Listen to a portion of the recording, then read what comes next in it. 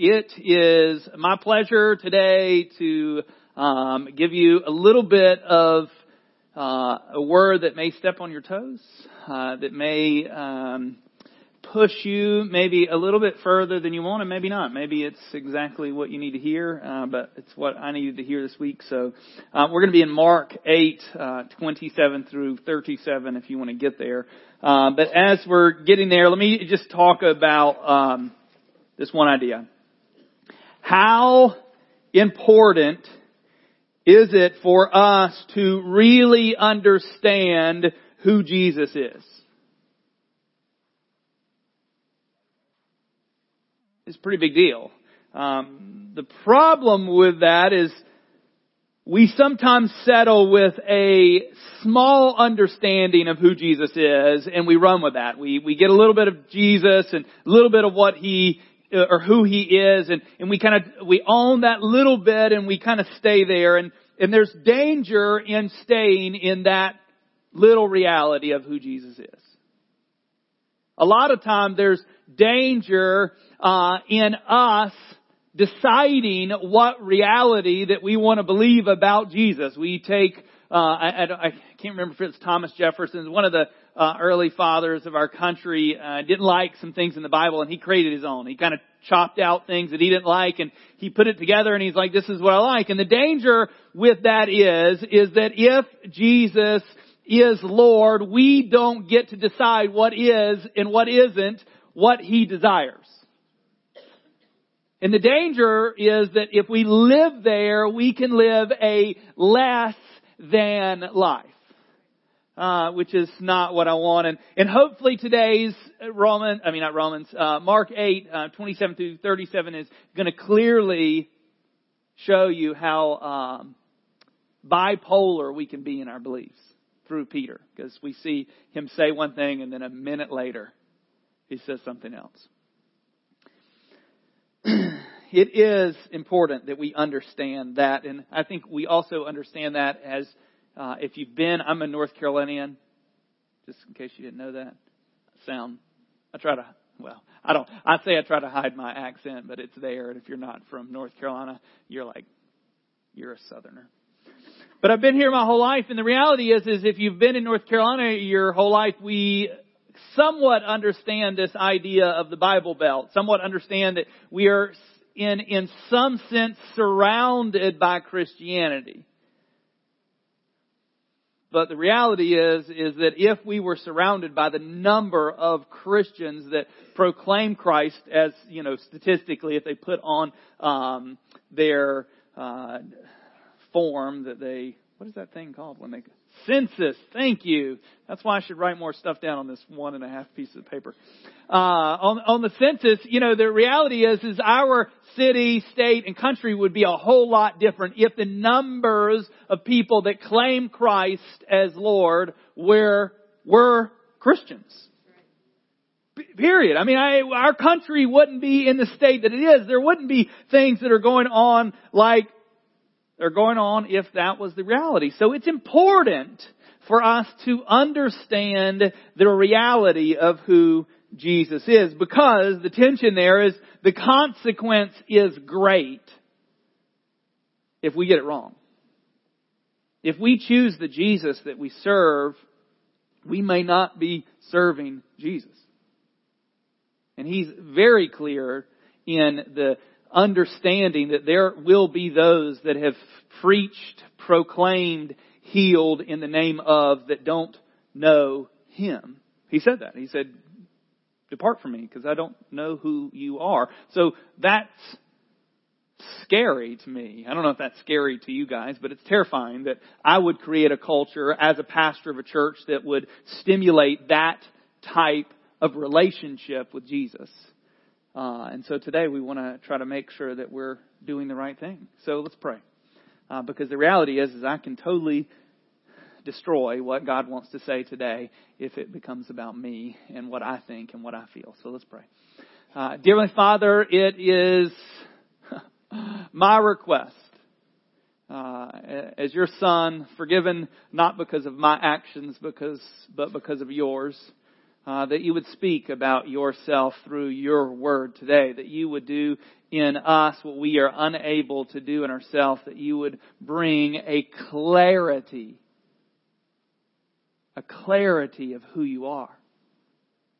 And if we claim you as Lord and Savior, Lord, that should affect us. And so Lord, I pray that you would remove condemnation that would condemn people to never understanding, never knowing you. But Lord, you would allow conviction to stir us in our affection for you. And I pray that today we would only be satisfied in you and in you alone. We pray these things in Jesus' name. Amen. Okay, Mark 8, we're going to get to 27, but let me just lead up, because I think if I jump into just verse 27, you're going to be a little bit like, hey, what's going on? So what happened earlier in chapter 8 is Jesus feeds 4,000. I don't know about you, if you're reading along in the One Year Bible and you get to the second time that Jesus feeds a multitude of people, you would get that this is a possibility. They did not. It came, you already fed 5,000, you already participated in it, you already handed it out, and it comes again, and they're like, what are we going to do? And of course, Jesus feeds them again, and He does it, and then they get on a boat. And one of them, and I don't know if they're whispering around, they're like, we didn't bring any bread. I'm telling you what, and I think we mock the disciples because we see the whole story, but we would be the same going, we kept 7 baskets full and you didn't bring anybody? We got any bread because there was extra. And, there was, no bread. And so Jesus says, be wary of the leaven, which is what you put in bread for those that don't know that, to make it rise. Beware of the leaven of the Pharisees. And one of them is like, He knows we didn't bring any bread. And then of course, Jesus being God was like, are you idiots? He didn't say that, but that's what it basically says. Are you so hard-headed that you don't understand that we don't need bread? You got Jesus. That's not a concern. And of course he was trying to tell them, to be wary of their teaching. This kind of partial truth is danger. And then he heals a blind man. So you've seen Him feed 5,000. You see Him heal a blind man. And then there's this conversation going around the city. I don't know about you guys, but buzz has been happening for thousands of years. There's the rumor mill of who is Jesus. And there's, even Herod, the big man of the city, was asking, who is Jesus? And there was these theories that He is John the Baptist, which doesn't make any sense because they existed together. But he was like, well, I beheaded. It would be a little freaky if you beheaded somebody in their back. I'd be like, okay. John the Baptist, some say that, he was a prophet of old. Some say that he might be Elijah. And there was reason behind that. So Jesus is clearly aware of the conversation and the buzz that's going on who He is. And so we're going to pick it up in verse 27 where Jesus clarifies this with His disciples. He brings up what they're already thinking. See, this is the dilemma with most of us. We believe that we can hide what's on the inside of us from God. They're thinking these things, and of course God is aware over and over again what they're thinking. Think about that for just a minute. See, we get away with so much stuff that's inside our head because the people don't hear it. What you think. And it's just it's there. Could you imagine if those just got, teleprompted up on the wall? Someone's talking to you and I don't like you. Why are you talking to me? And they're seeing that. Could you imagine? And we think those thoughts, but we think it's safe inside. Well, from God, it's not safe. It's there. It's transparent. He knows what's going on. Verse 27. It says, and Jesus went on with His disciples to the village of Caesarea Philippi. And on the way, He asked the disciples. He wasn't giving them a break. He was like, hey guys, we're walking. We're doing this. Let's have a conversation. Who do people say that I am? That's His question to them. Verse 28, He says, and they told Him just what everybody else is saying. John the Baptist. And others say Elijah. And others one of the prophets. And he asked them, and I've preached on this before. I love this because I think this is, if you don't read another verse in the Bible, this isn't the only one you can read, but this is one of the most pointed to the truth behind what we're reading. He turns it around. It doesn't matter what other people, it does not matter. It matters what our church believes, but to you and your salvation, it does not matter that or what we believe. It does not matter what someone else believes or your wife believes or your husband or your mother or your sister or whoever. It matters what you do. And so Jesus turns this to them. It doesn't matter what other people are saying about me. He turns it and says, but who do you say that I am? Because who we believe Jesus is a big deal. And Peter answers. I mean, this is a shining moment. In the two other Gospels that this is paralleled in Matthew and Luke, I mean, like, he gets high praise off this. He was like, hey, that didn't come from you, like the Spirit of the living God. He just spoke through you, and this is awesome. This is not in here. But Peter answered him, you are the Christ. And we take for granted this, Jesus Christ. Christ was not Jesus' last name. It's not like you are the Cadell. Good job, Cadell. Christ was a disclaimer of who he was. It was an identity of who he was. And I think it was intentionally used Christ instead of Messiah. Messiah had a very political, which we're going to see in just a second, because he still thought that way. Messiah had a very political connotation. The Jewish people were waiting for a political hero king to enter the world, to eradicate the Roman rule and give them back the kingdom that they were always promised. Well, they were promised if they were to obey. And of course, we know that they didn't over and over again. And he says that you are the Christ. And he told them, verse 30, and he strictly charged them to tell no one about him. And I want to let me a little caveat. Because I think sometimes when we see Jesus heal people and he tells them to not tell people, you're wondering, like, isn't that the purpose, Jesus? The purpose is for us to understand who Jesus is. The purpose wasn't for Jesus to gain more followers because they were more interested in a miracle man or a political up and coming person. He was looking for people to see him for who he was, which we saw. There were thousands and thousands of people that were following him around. You don't get any bigger revelation than that. Like Peter nailed it. But he missed it. In verse 31, it says, and he began to teach them. So he like, great job, Peter, successfully. Peter claimed that he is the Christ. Christ means he is the coming Messiah. He is the Lord God. He is the final authority. This is what he just said. Then that final authority, that leader, Messiah, Christ, begins to speak. And you would think on our end that when the Messiah that you just claimed, the Christ that you just claimed, begins to speak, you would listen. And whatever he said, you would agree with, because you just claimed that he be the Savior of the world. And the Savior of the world doesn't get things wrong, right? And so Jesus went right from that. We don't know how far this was, but he went right from going, you are the Christ. And then Jesus is going to like, hey, I'm going to teach you something. Listen, hey guys.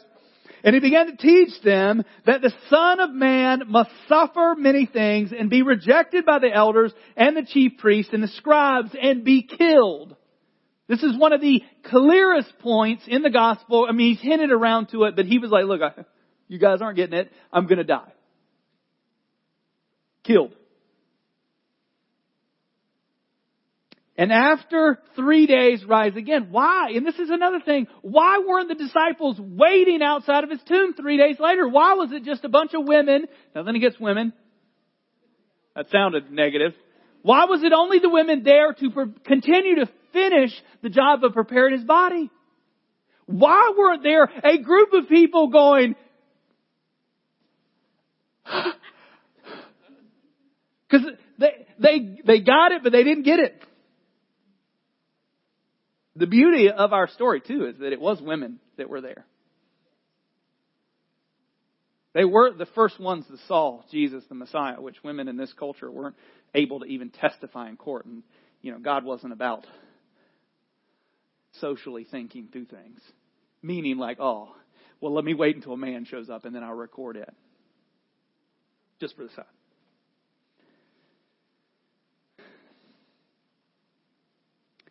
And he said this to them plainly. Hey, I'm going to die. But then, continuing on in verse 32.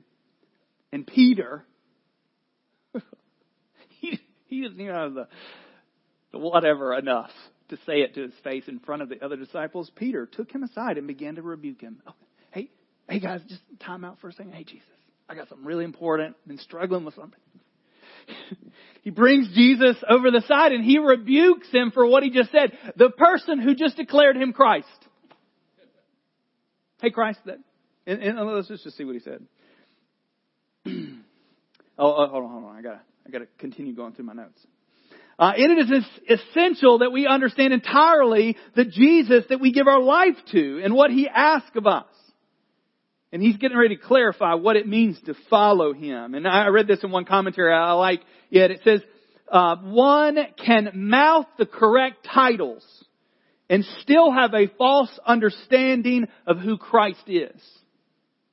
To accept Jesus as Lord is to accept not only His glory, but also His suffering, rejection, and death, which turned itself into the disciples. The disciples, 10 out of the 11 died horrible deaths, being more obedient and sacrificial than we will ever be. And so Jesus went right from there, and He must not have gone far because He went right to tell the disciples about this. In verse 33, He says, but turning and seeing His disciples. So Peter just rebuked him. He rebuked Peter and said, get behind me, Satan. It's a bad day when Jesus calls you Satan. It's a bad day. For you are not setting your mind on things of God, but on the things of man. Here's the danger, is that we can claim Christ, ignore His teaching, and hope for His resurrection power in our life. And it just doesn't work that way. It doesn't work that way. We cannot claim Christ and choose to do whatever we want. We claim Christ, meaning that He is the God who created us, supreme above all else, and what He wants for us is the best thing we can ever do, even if it means suffering and death. On our end, the best thing that we can ever do or have. And see, the crazy thing is, this is the same lie that Jesus was being approached with by Satan when He was tempted. You can have all that you think you're here to do without the cross. Which is what Satan was doing. Just bow down to me and I'll give you all this. Just do this and I'll do. Forget the cross. We can cheat our way into that, which of course would not get us anything. See, Peter did not have his mind set on the things of Christ. As much as he was declaring that He was the Christ, he wasn't trusting His words. Most of his thoughts were still politically motivated, meaning Peter was still hoping to ride, just like, if you guys have read it recently, James and John. I mean, none of them were perfect. Two of them come to Jesus, hey, we got something to ask of you. Of course, He didn't do that. They don't do it in front of the others. They pull Him aside and He's like, Jesus, can you let us sit on the right and left in your kingdom? Which was a big deal. I think we're like, so Jesus in the hump, and we're on each side. I mean, right and left, that's an authority thing. Like if you have the king, like his right arm and left arm, like that's power. And He was like, you don't know what you're asking. They're like, yeah, we do. We want it. And He's like, oh, you don't know what you're asking. And of course He says it's not in my ability to choose. That's for the Father. But then He tells them, but you are going to get it. You are. You don't understand what you're asking, but what you're asking, you're going to get, not necessarily with position, but you're going to get the suffering. In verse 34, and so he tells Peter he's missed the point, and he goes right from there to begin to teach those around him. In verse 34 it says, "And calling the crowd to him with his disciples," time to clarify. He said to them, "If you would come after me, if you would be my disciple, if you would be my child, then this is what you're going to have to do." He says, "Let him deny himself and take up his cross." They're like, "Cross? Like, what you talking about? I mean, the cross hadn't happened yet. Take up his cross and follow me." And then it gets like crazy. It gets backwards. It says, "For whoever would save his life will lose it." So if you fight for life to have all the things that you want, if you fight for it, you're going to end up losing it. "But whoever loses his life for my sake and the gospel's will save it. For what does it profit a man to gain the whole world, yet forfeit his soul? For what can a man give in return for his soul?" See, this is what he's asking. If you're claiming him as the Christ, then you have to look at his words as the reality. And I'm telling you, I don't care that you read every day the Word of God. It doesn't matter. I say that for a fact. Just stew there. Don't run out of here.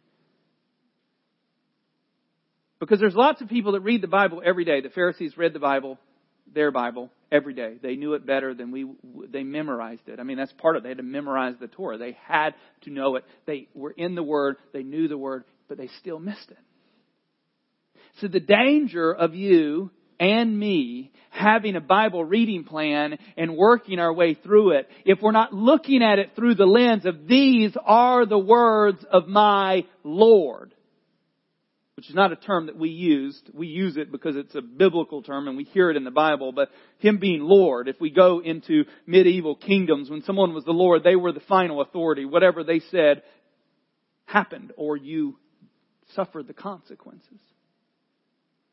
If this is the truth, then we're reading the Word for it. And I'm telling you, like I got smacked, not literally, in the face multiple times this week reading in the Word of things. And that's how it should be. We should be looking at it through the lens of God going, this is what I require of you, son. I think sometimes we're more interested in, and I posted one this week, so don't judge me, of finding that verse to make a beautiful image of, to post on our social media. So we can be like, yeah, I'm spiritual. But are His words your life? Because you can know His words, know about His words. You can know about the things of God and still miss God. That's my biggest fear in my life, in everyone that I'm around, is that we will take on what we think and we'll run with it. Instead of looking to the Word to be the measure of who we are, because this is what it's saying, deny ourselves. Are we a culture? Are you a person that on a regular basis chooses to selflessly deny yourself for the benefit of Christ? Are you literally taking up your cross? And I don't mean like tomorrow morning there's going to be a wooden cross outside of your door and Jesus is going to say, take it. Put it on.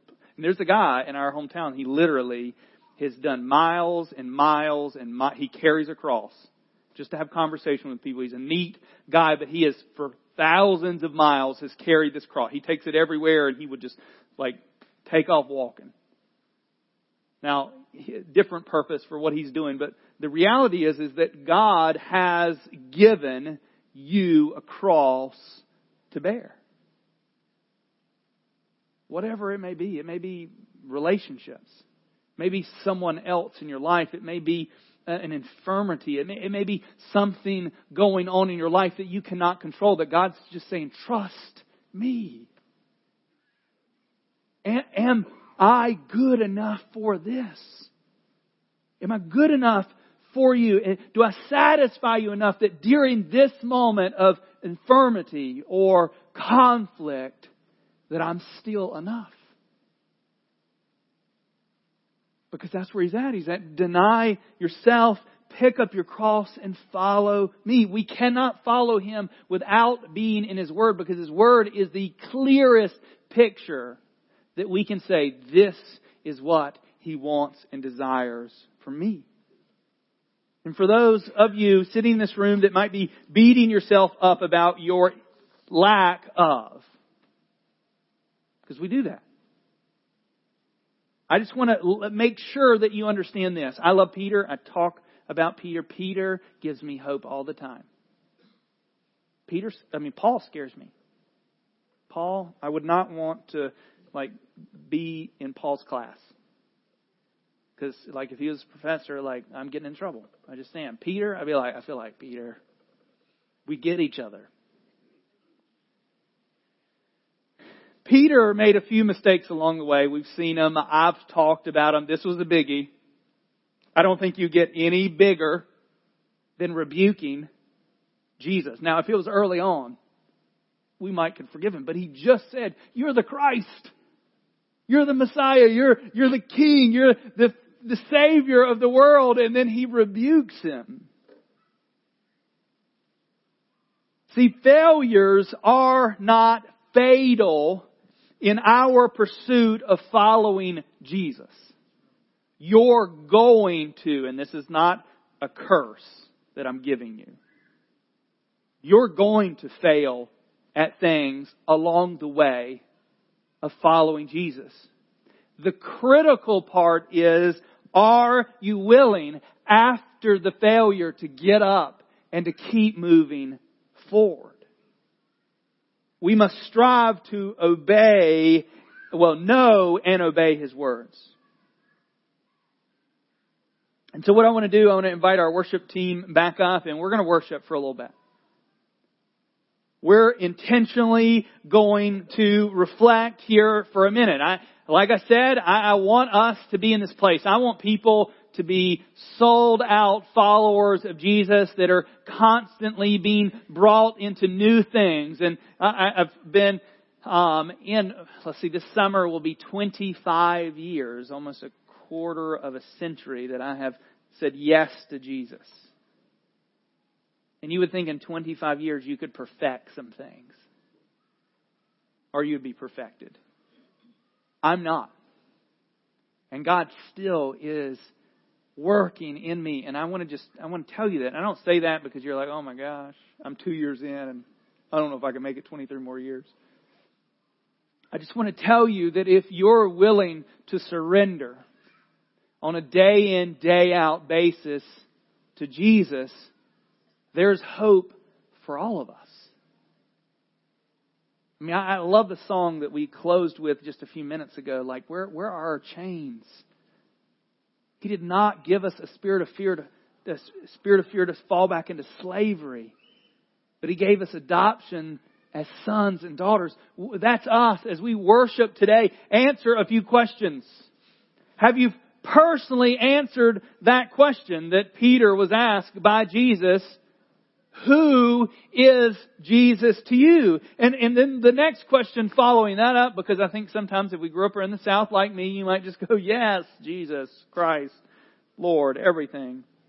Does your life reflect your answer? If it doesn't, now, and I'm not talking about right now, I think sometimes if we're in a bad spot, everything looks bad. But since the day you've said yes to Jesus, has your life reflected that response? And if it hasn't, have a conversation in this room as we worship, going, God, maybe I've missed it, because some people have missed it. But does your life reflect that answer? And as a whole, there's been moments of my 25 years where I'd go, no, it doesn't reflect. But over the 25 years, I can see what God is doing, has done, and will continue to do. And then kind of caveat of if your life reflecting that, this might be a way to narrow this down. Are you denying yourself? Are you taking up your cross? And are you following Jesus? Because the truth and reality is that if you aren't, you're going to miss the life that He promises. And so if you're in this room and you've missed something, the beauty is He right now knows all of you, knows all of your faults and failures, and still was willing to send His Son to die on the cross to pay the penalty for you, so that you could, in this moment, say yes to Jesus. It begin to live this life, not just saying yes to Jesus in a moment so that we can declare today I am saved, but literally saying yes to Jesus and surrendering your life to Him. Begin the journey of following. And we will help you in every way possible to make that journey as possible as it can be with the community that you're in. Let's pray.